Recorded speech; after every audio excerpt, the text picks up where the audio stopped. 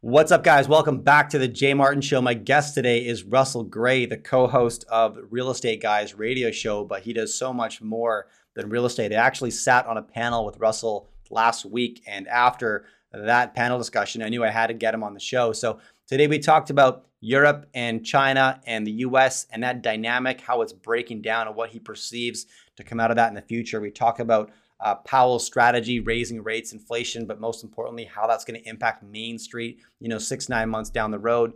I got his thoughts on central bank issued digital currencies, which he's very concerned about. And I think for the right reasons. So we went down that path a little bit. I tried to push back on some of his main concerns, but honestly, I feel like we're quite aligned in our belief system there. And lastly, he has a fairly unique philosophy in terms of how he leverages debt, gold, and income generating real estate into his portfolio, which is actually a puzzle that I'm assembling right now in my portfolio. So I thought this was super timely for me to get Russell on the show. I write a weekly newsletter. I would love to have you subscribe if you want to. I publish every Sunday and it's free. There's a link beneath this video or in the podcast description, depending on how you're listening to this. I love writing it. It's definitely the favorite thing that I do each week, and I'd love to have you join the team. All right, here is Russell Gray. Enjoy.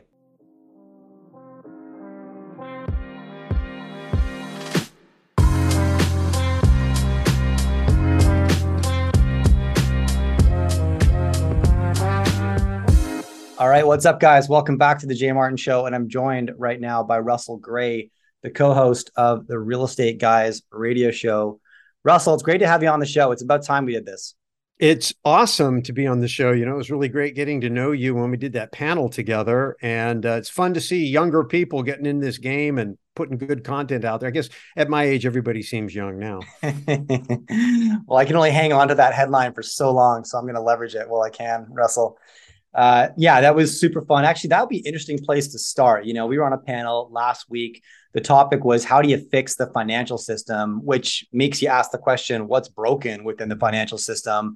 So let me start there with you. How about that? When you look at our present state, Russell, where are we most at risk? What is most likely to break and cause some serious damage within our financial system? Well, at the Real Estate Guys, we always talk about no investor left behind. A lot of our audience are not really financial people. They're, Main Street people that are out there doing deals. So before we even talk about the financial system, let's define it so people kind of understand what it is. And in the beginning, I didn't understand what it was. You have the economy, which is people trading things that they need, labor for income, or people buying food, clothes, shelter, whatever it is they need. So the exchanging of goods and services for consideration is the economy. That goes on whether there's currency or a banking system or a bond market or whatever. The financial system is the system that facilitates that. And actually, I should say this: the other component of the overall system, you got the economy, which is what drives the need, drives it for everything. Currency is the medium of exchange. If I don't want what you are wanting to sell me, but I want something you have, I can't trade with you. I'm going to use a medium of exchange. In this case, we use dollars, whatever currency you use. It used to be that money and currency were one and the same, money being a store of value and currency being the thing you exchange value.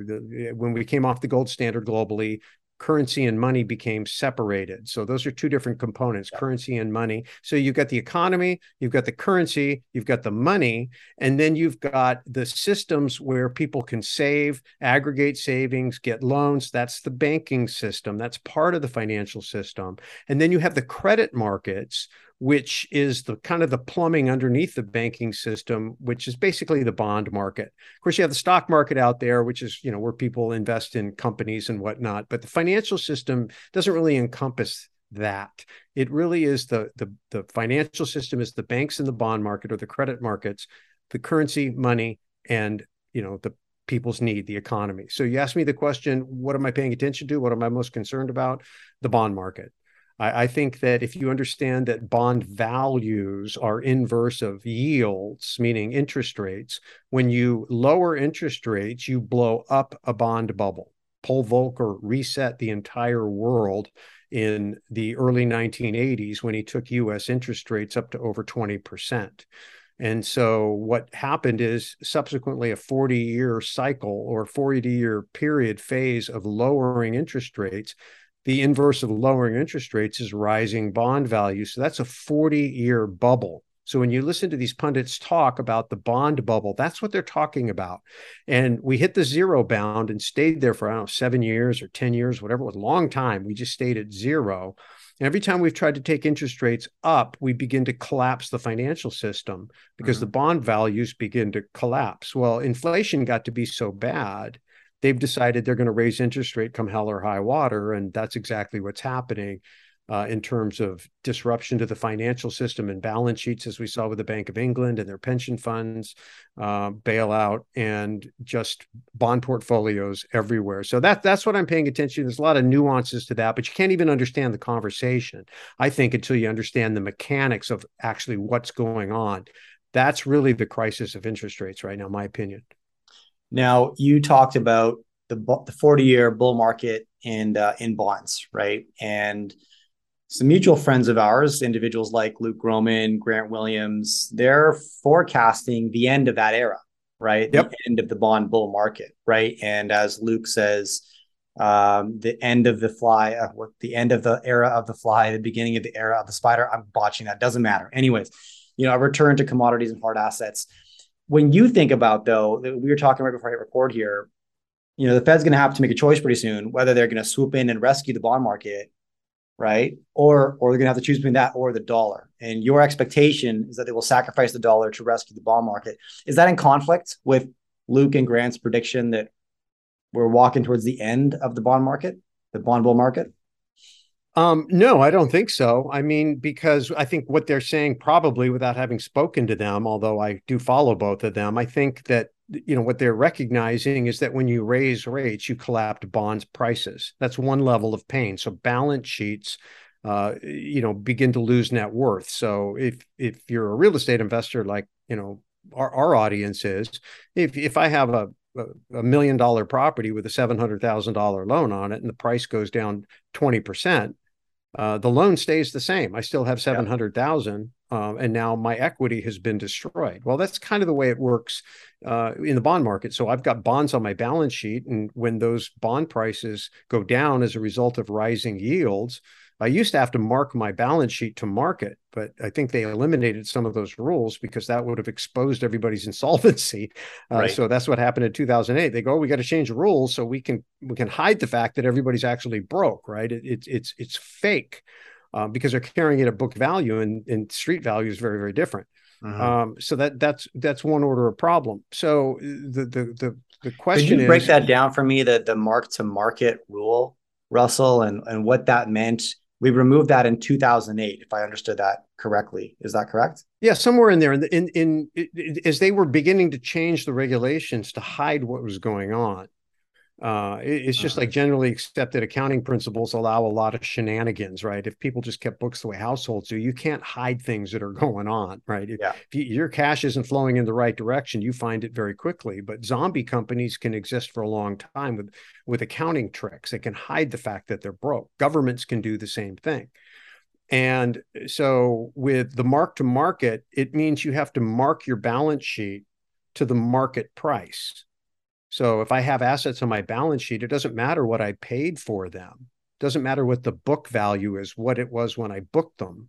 Right. It matters what it is today in the open market. And I estimate that based on what's trading in the market. And I mark my balance sheet to that. And I report my financials that way. The problem is if I'm holding assets that have declined by 20 or 30%, and my margin, my capital on my balance sheet is 20 or 30%, then the minute I do that, I've exposed my insolvency. Yeah. And that creates a whole level of problems. So to hide that, I believe, don't quote me on this, but I'm pretty sure, because I'm not a bond analyst. I'm not a paper asset guy. I watch it because I know all that stuff is going to roll downhill on Main Street where I live. Yeah. But when I see that they change the mark to market rules, I'm just thinking to myself, okay, they're hiding the fact that they're broke. They don't want to realize the loss until they have time to maybe reflate the bond bubble. So if I remove the mark to market, if I'm the Fed and I'm making all these rules, I say, okay, I'm going to remove the mark to market requirement. Now we don't have to admit to anybody that the market is broke. And so we're going to go into the bond market now. We're going to start buying bonds, bidding on bonds. And so the Fed doing that putting things on their balance sheet, exploded their balance sheet from 800 billion, which had been pretty stable, just inching up slowly, steadily up until 2008. And then it exploded from 2008 to 2012, I think it was, from 800 billion to 4.5 trillion. And they tried to quantitatively tight, or in other words, sell off some of their balance sheet, or at least not roll it over. When securities bonds came due, they didn't buy any more. They just let the stuff fall off their balance sheet. But pretty soon, when COVID hit, they had to ratchet it back up again, and they took their balance sheet from like 4 trillion to 9 trillion in an even shorter period of time. And they tried to suck up a lot of that and hide it in bank reserves and put it at different places so it didn't make its way into the economy. And I've heard people say, well, the reason we have inflation is because Janet Yellen flushed $1 trillion out of the Treasury reserves into the economy and ignited inflation. So maybe that's true. But my point is the Fed went on the process of printing money to purchase bonds, to reflate the bond market, and they bought themselves time by eliminating the mark-to-market accounting. Okay, so that's just one level of pain. You magnify the pain with margin. Now, most stock investors who've ever traded on margin know what that is, right? You're going to go in and I'm going to buy stock for 2-to-1 leverage. So I'm going to put up half the money and I'm going to get all the stock, and I'm betting it's going to go up, and I'm going to make double my whatever the move is, to the upside. So if it moves 5%, I'm going to make 10 or whatever the number is. Of course, the reverse is true. If it goes down, I'm going to get the dreaded margin call. So they're either going to sell my stock out from under me and I'm going to take the loss with no hope of recovery, or I've got to bring cash to pay down my loan until I have 2-to-1 leverage. So I use this to explain it in real estate. If I bought a $100,000 house with an $80,000 loan, and the property went down in price to $80,000. Well, actually, yeah, let me use simpler leverage. So if I bought a $100,000 house with $50,000, so I'm at 2-to-1 leverage, just like in the stocks. Yeah. The property goes down to 80,000. In order to restore my leverage ratio, I have to pay down my $50,000 loan to 40s, because 40 is half of 80. That means I have a $10,000 cash call. Okay, so what's been happening is, for people who are investing in bonds who cannot get an adequate yield, they found out that they could borrow money at a couple percent, and if they could put, just call it 25% down, just to do the math, on 4 times as many bonds, then they could get 8% yield on their 2% cost of funds and make a +6, which is all wonderful until the bond prices go down. And so when you're looking at a 40-year history and go, hey, it's been all bull all the time, then you lever up. And the other thing is, you look at what happened last time and say, and if we get this wrong, they'll bail us out. Yeah. Because that's what they do every single time. So it's total gambling. And it's all created because the central banks held investment or interest rates too low for too long. And the only way these bond investors could make a yield was to use leverage. And now that leverage, when you raise interest rates, cuts the other way. And so my theory is, and I'm going to run this by some other folks I'm on a panel with tomorrow morning. I'm excited about it. My theory is the reason we have a strong dollar right now is because bond portfolios are blowing up everywhere that have been margined. They're getting these margin calls and they got to raise cash. And nobody knows it because nobody had to mark their portfolio to market. So nobody really knows how bad it was. Last time there were derivatives nobody could see. And so when the subprime market blew up and subprime securities started going down in value, they triggered margin calls and nobody knew how levered they were. Well, we all found out. But now you've hidden some of the problems and you've blown up the bond market. The global debt is way bigger, meaning there's more bonds in circulation out there than ever before. So the effect of these interest rates, I think, can be severe on bond portfolios. And depending on how bad the leverage is, there's going to be a huge demand for dollars to unwind those. And I think that's why we've got temporarily high dollar, 20-year high on the DXY, which is causing a downward pressure on gold, which in my opinion is holding up really well. Consider you're looking at a 20-year high on the dollar. So I think that, it speaks volumes about how stable gold is, even in the face of this type of crisis, which I'm super excited about. I like that perspective because I have a lot of people ask me, why isn't gold performing given all the macro factors at play today?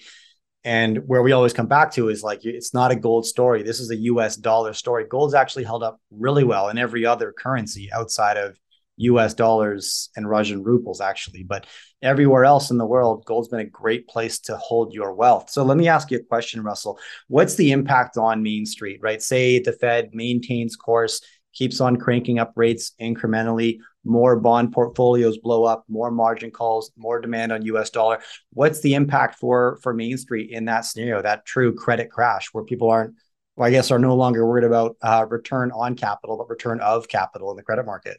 Yeah, well, in the short term, it's going to mean anything that depends on credit, whether to operate or to maintain its price, is going to slow down or collapse. So real estate, very dependent upon healthy credit markets. If those credit markets collapse, it'll take prices with it. That's what happened in 2008. There's a lot of air, what I call air, which is leverage, dollars from the future being inserted into the present to bid up prices. So anything that is dependent upon that air pump coming into the jump house, I call it, is you're going to see a decline. Businesses that operate heavily on credit and can't access credit are going to have problems. And maybe even capital intensive industries, you look at something like mining, they're going to have to raise equity. They're not going to be able to tap the credit market. So the people who are already anticipating that, and I go back to looking at Ford Motor Company versus GM in the run up to 2008. If you go back and look historically, the leadership at Ford could see the problem coming, and they had an over $1 billion line of credit. They drew completely down and sat on cash going into 2008. They saw it coming. GM did not do that. And of course, GM got bailed out, but had capitalism been allowed to take its natural course, the smart player, Ford, would have been rewarded for its foresight, and GM would have been punished for its lack of foresight. And then a lot of the business that GM lost would have accrued over to Ford, right? The cars would have still been made and jobs would have still existed. So the idea that the government had to come in and preserve GM was false, because those jobs weren't going to disappear. They were just going to be rewarded to better management. That wasn't allowed to happen. But the point is that Main Street is going to experience a real slowdown on everything that depends on credit. And housing is a big part of the economy. So, we're gearing up for that. And, we're not looking at it as a negative thing at all, because if you're in position when asset prices collapse, it's shopping time. It's time you can pick up quality assets. And so now's the time to get liquid. Now's the time to get your teams in place, get your markets in place, and so on. So that'll be the temporary impact on Main Street. If I'm correct, and in order to save that, they revert back to quantitative easing. The Fed pivot, what Bank of England did to save their pension funds, which is like, okay, we're going to print as much money as necessary, as much currency as possible, and buy these bonds. Then it's going to be a destruction of their currency, a destruction of their purchasing power, more inflation. And so the consensus, I'm at the New Orleans investment conference as I'm sitting with you right now, and the consensus that I've heard from several speakers here is that the Fed is caught between a rock and a hard place right now. Because if they don't raise interest rates, they're going to continue to have inflation. But if they do raise interest rates, they're going to end up creating a recession or crashing the financial system. And I think that Lawrence Lepard and a couple of other people, I think, have affirmed what I believe, which is the biggest threat, and what Danielle DiMartino Booth said at our summit last year, or this last June, is that the bond market's the biggest threat. So I think that in the short term, Main Street is going to see a slowdown of asset prices and economic activity dependent on healthy credit markets, a lack of access to credit themselves. And then you're going to see in the long term the destruction of the currency. And so if you're on Main Street, you've got to be prepared for those things in that order. And then you just have to watch for the signs to see if that thesis is correct or not. And the destruction of the currency occurs when the Fed pivots in order to save the credit market, because essentially what you're saying, Russell, is that, as we roll this game plan forward, we see the bond market collapse. This creates a systemic collapse among the, multiple thousands of zombie companies that operate in the United States and up in Canada and around the world. Real estate market collapses, the credit market essentially disappears. That's not really an acceptable outcome, right, for the Fed. So at this point, we're pivoting to save that outcome at the cost of the US dollar, right? Which will lead to, so walk me down this path now, post-Fed pivot, you talked about the destruction of the currency.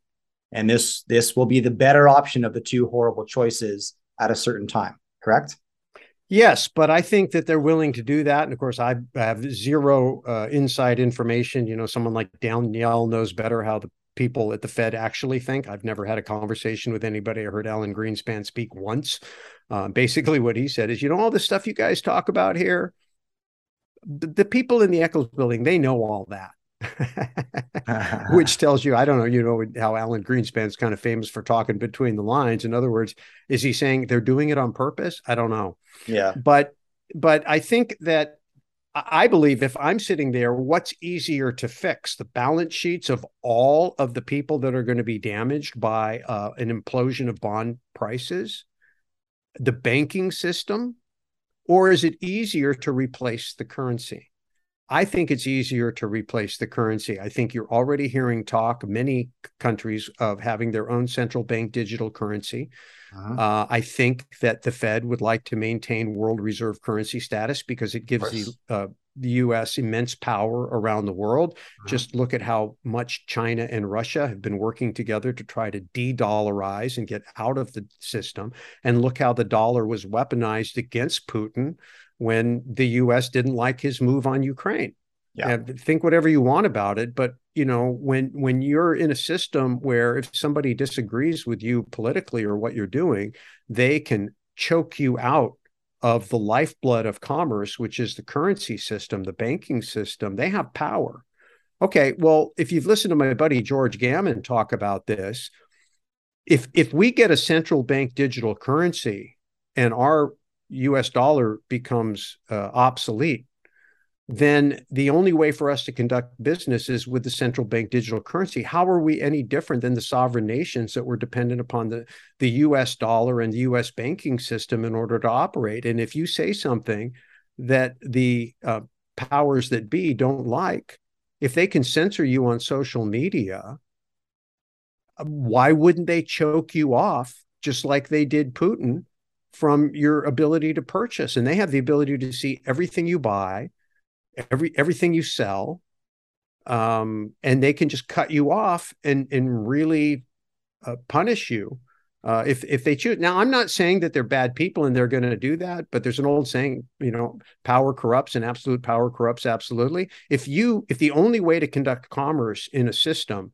is through a state-sanctioned currency, and that currency can be cut off and tracked with 100% accuracy because it's technological, I think that's the biggest threat to individual liberty, financial prosperity and freedom, and certainly political discourse. Very, very concerned about that. I think what will end up happening is people will go underground. They do a war on drugs. It doesn't stop people from using drugs. They tried to, in the United States, we had a constitutional amendment prohibiting alcohol. Didn't stop alcohol consumption. We have laws against murder and stealing. People do it all day long.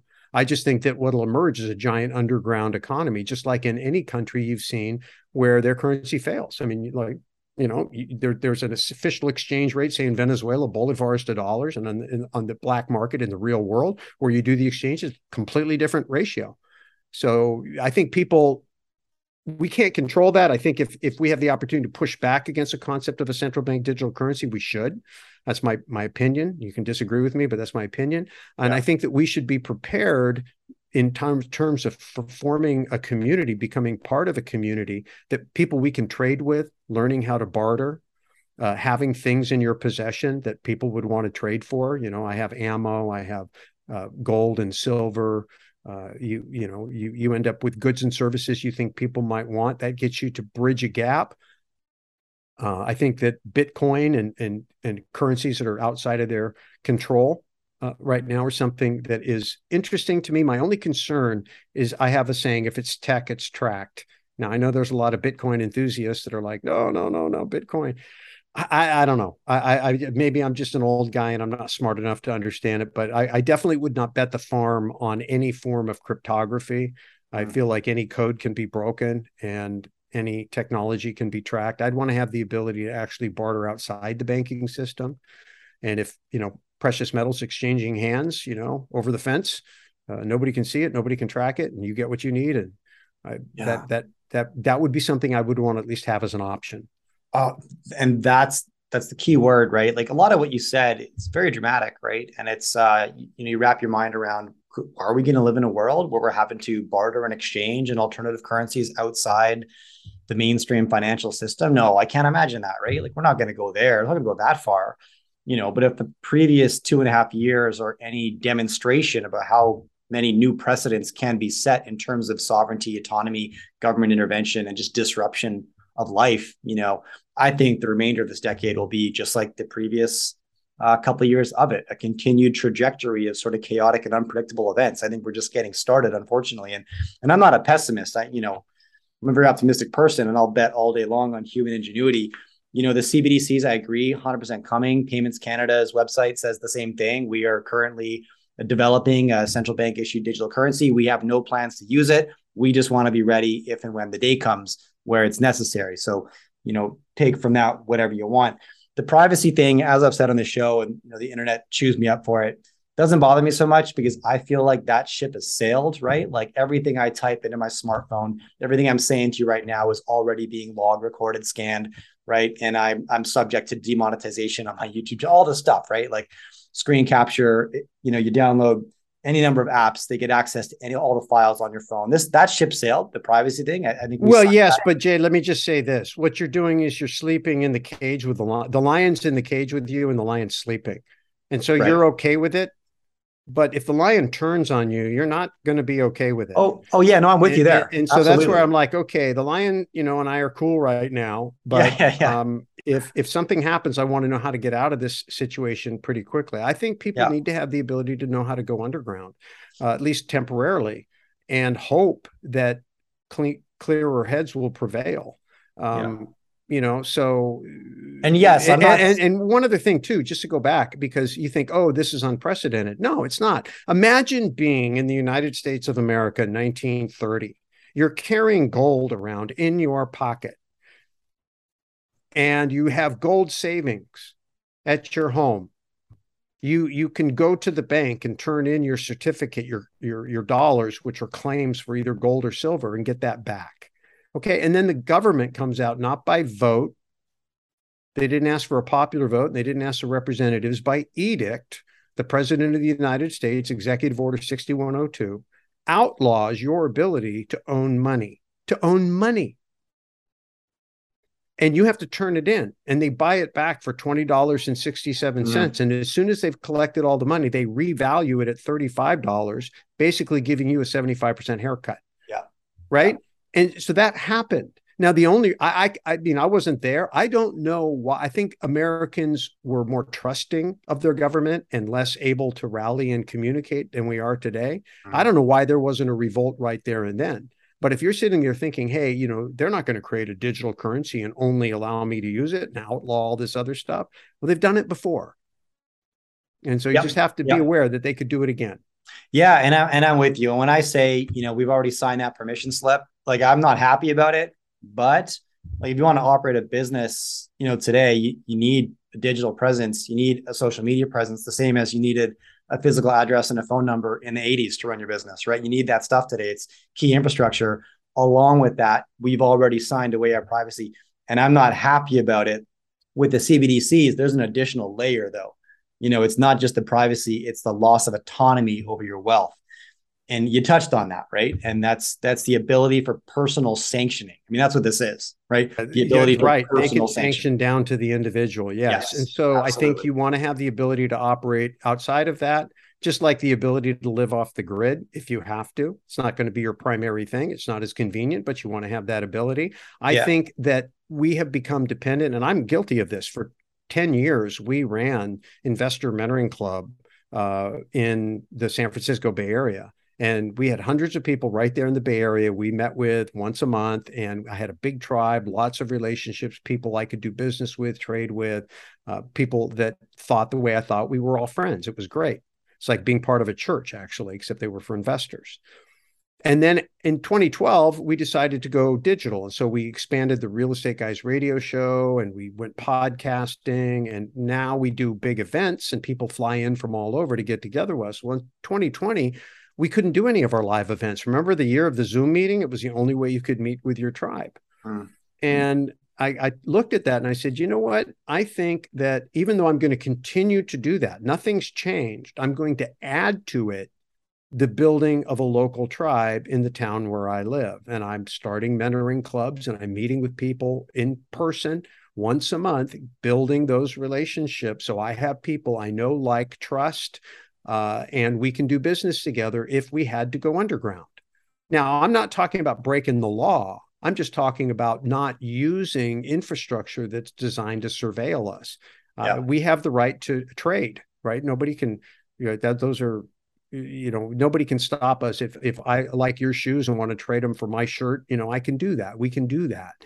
And I just think but you got to have people. If the only way you can do that is to get on a Zoom call or fly across the country, it's going to be very inconvenient. So, and again, I'm not saying this is going to be the new normal. This is going to be, we're going back to 1,000-year dark ages. But I'm saying that there's a lot of volatility in the system right now. And I just think it would be wise to be in a position to be able to last 3 months, 6 months, a year, with all the core infrastructure that we're used to being dependent upon being disrupted, unavailable, limited.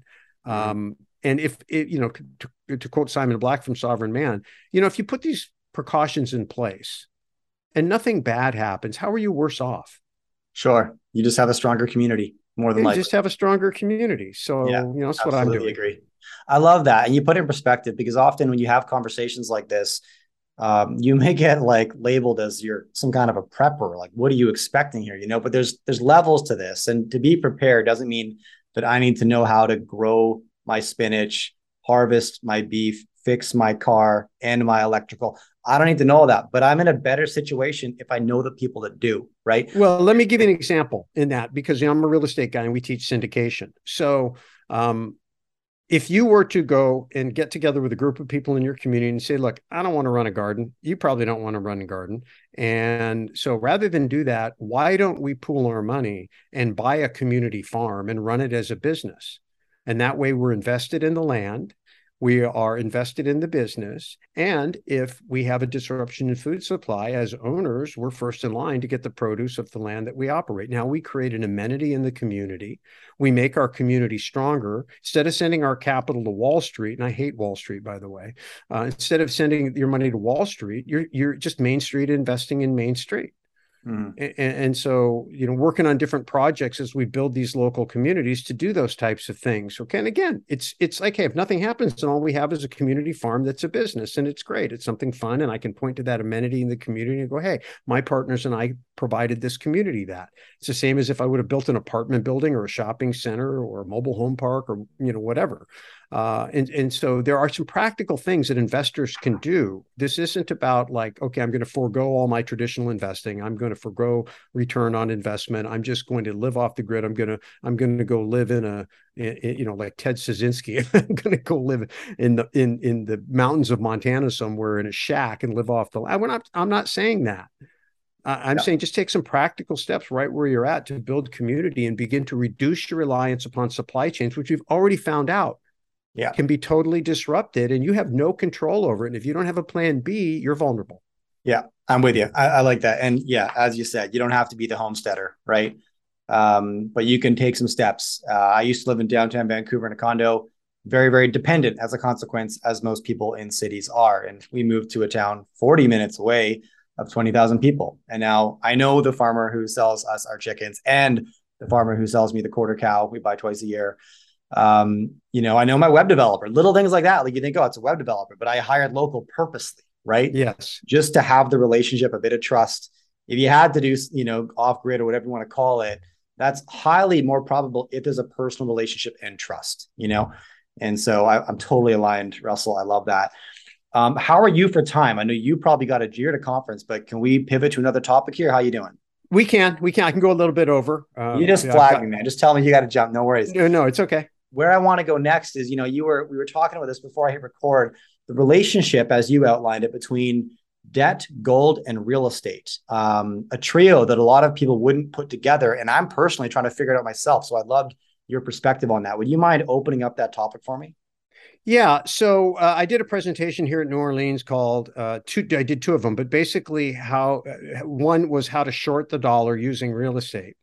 Because if you look at the charts, you can see that the dollar has been in decline since the Federal Reserve was instituted in 1913. There was a bit of a spike up that created the Great Depression, and there's a whole story there. But basically, it's been on a decline. The simple example is if you just go on any website, a buddy of mine runs one, American Gold Exchange, AMER gold.com, and you can look up junk silver, and you can see that I can buy four 1964 quarters, which are a face value of $1 for about $23. So if you do the math and you divide 1 by 23, you'll realize that you've lost 95.6% of your purchasing power since 1964. Okay. So the idea would be if I could borrow money in 1964 and get dollars and convert them into silver coins, and I would have put those in a sock drawer and waited, I would have done very well. Mm-hmm. Okay. And so I can short the dollar using debt. And so real estate allows you to do that. You can purchase an asset today at today's price, and you fix in your debt, which is the majority of the purchase price, 80, 90%, here in the United States. And I'm going to pay that back over 30 years. So I've effectively shorted the dollar. Now, over time, because of inflation in real estate and wages and income, you're going to see the value of the real estate in terms of dollar price go up. Equity, we call it equity happens because of inflation. And as that begins to happen, you can take the increase in income and use it to lever against the increase in equity to remove or extract or harvest the equity with a cash out refinance. And then you can take some of that and purchase gold. Well, why would you do that? Well, you do that because now I'm recharacterizing on my balance sheet equity in my real estate, which is bubble. It's very dependent upon credit markets. And I'm turning it into precious metals, which is not dependent upon credit markets. And actually, historically, and I showed you this chart earlier. If I can just pull that up real quick, Yeah, let me pull just it up. Pull it up. show it to you guys. It's right here.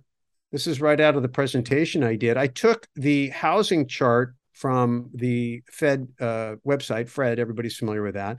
And I went to goldprice.org and I looked at the dollar price and I lined them up date-wise. And I said, okay, well, here is the peak of the real estate housing prices in 2007, and here's where gold was.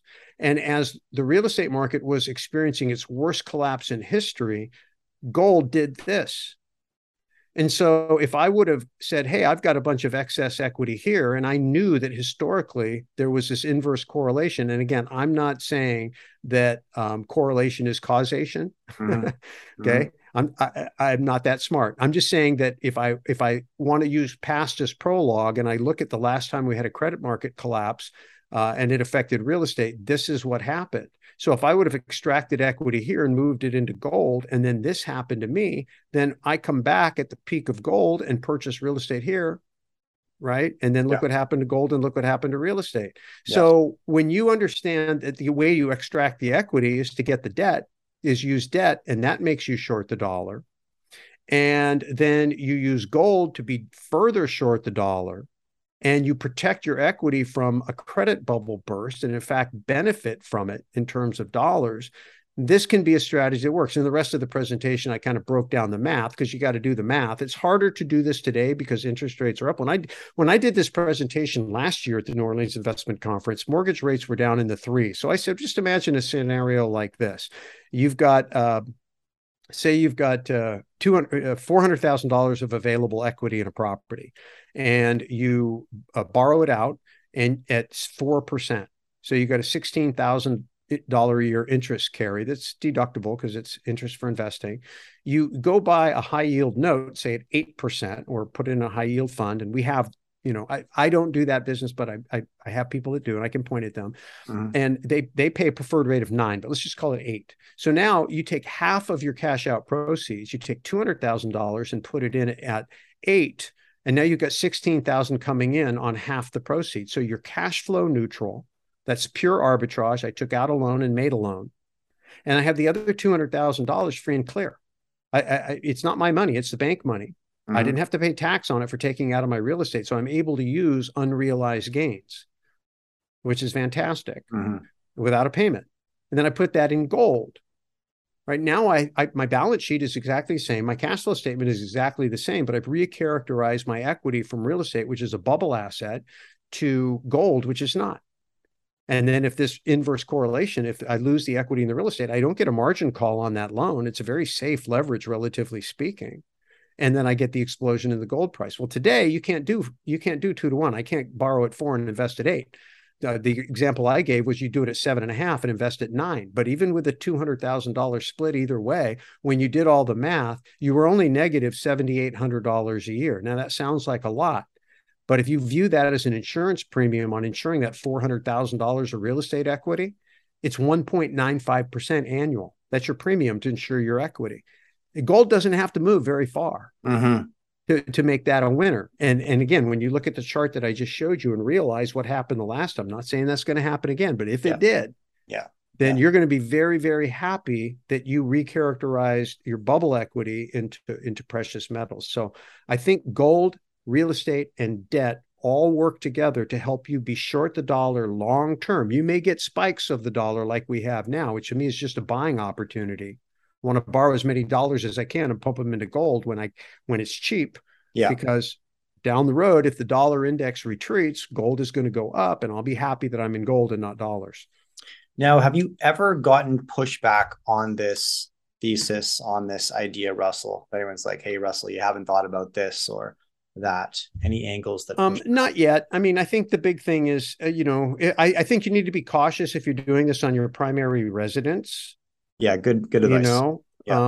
I think you want to do it with income property because that way the income is coming from the tenants and you get better tax breaks, which help you absorb some of the cash flow. And if you end up losing control of the situation, if it's a non-recourse loan, they'll take the property, but the gold you bought with it, that's yours to keep. So, and again, I'm not giving anybody legal advice or tax advice. You got to read your own situation, your own documents and meet with your counsel. But, anytime you use leverage, it's a two-edged sword. But I think of all the places you could use leverage in your portfolio, real estate is by far the safest place to use it. You can use the most leverage for the least risk. You don't have margin calls. You have very long terms. It's backed by an asset, and often you can get non-recourse loans. You can get loan workouts. And your biggest issue on an income property is, well, what if the tenant defaults?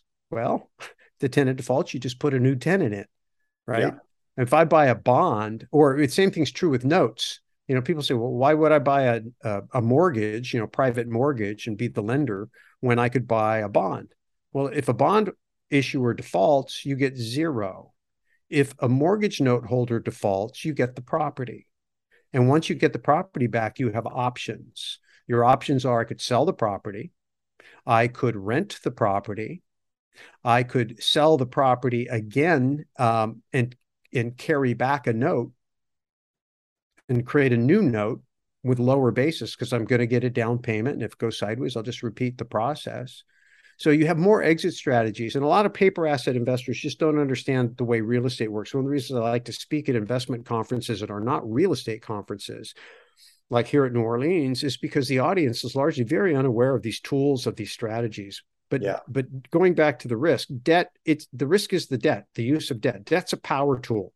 Right, I can hand a skilled craftsman a power tool and they can build something wonderful. If I hand it to a novice, it might cut their fingers off. Right, it's not the tool.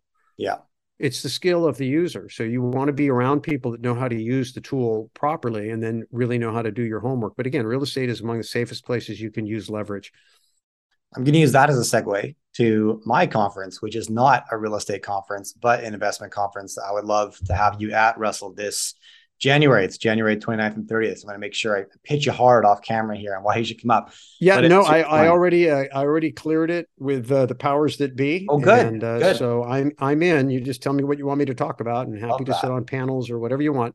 We'll create some fun stuff. Okay, epic. Well, Russell, look, I really appreciate your time. I know you're between appointments and stage commitments down in New Orleans. So thanks so much for running to the hotel room and taking this one.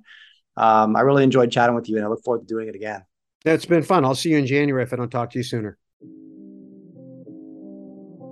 If you enjoy my content, do me a favor. Follow or subscribe to this podcast. Drop me a rating and a review and share this with a friend. All of these things allow me to get bigger and better guests on the show. Now you can catch me all over social media at jmartinbc. Thanks for tuning in.